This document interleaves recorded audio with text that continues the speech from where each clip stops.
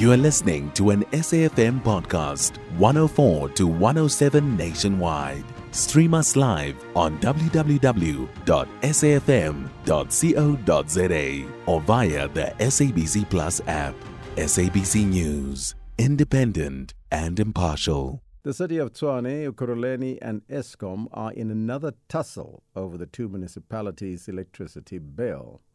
The Tshwane owes Eskom 3.2 billion rand, which has accumulated over July and August 2023 due to erratic payments. The Ekurhuleni currently bill stands at 1.5 billion rand. Joining us now is Kagiso Lerutla, the Ekurhuleni Municipalities Group Chief Financial Officer. Now, Ms. Lerutla, the municipality owes Eskom 1.5 billion rand. Why and how did the municipality accumulate such a mammoth debt with Eskom? And why are you failing to pay the payments for the provision of electricity on time? No, thanks, Elvis, for the opportunity to clarify this issue. The statement from Eskom is unfortunate and is misleading and is creating a reputational damage to the institution, because the amount in question of the 1.5 billion is not overdue. It's an amount that is current. The invoice was received last week on the 28th of on the 28th of September, and in law, the amount should be due on the 28th of October, which is 30 days in terms of the Municipal Finance Management Act.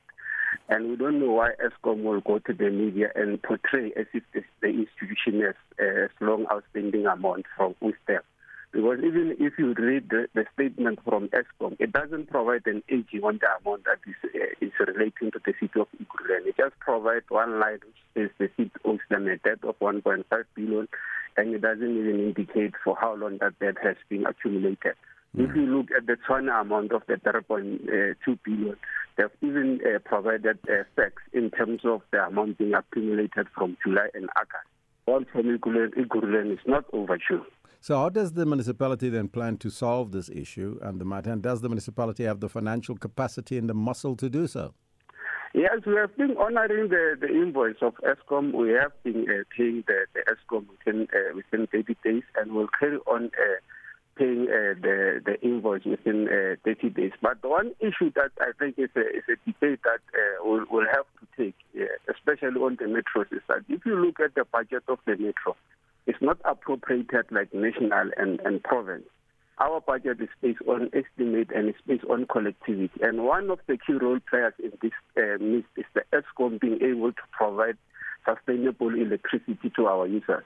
So when Eskom actually, with this kind of load shedding, it affects our cash flow, it affects our liquidity, because when there is no electricity, you are not able to generate revenue.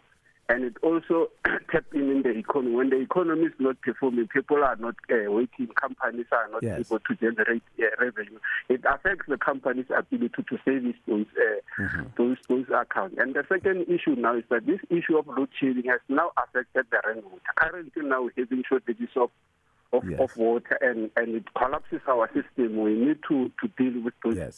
Unfortunately, I've got to leave it there.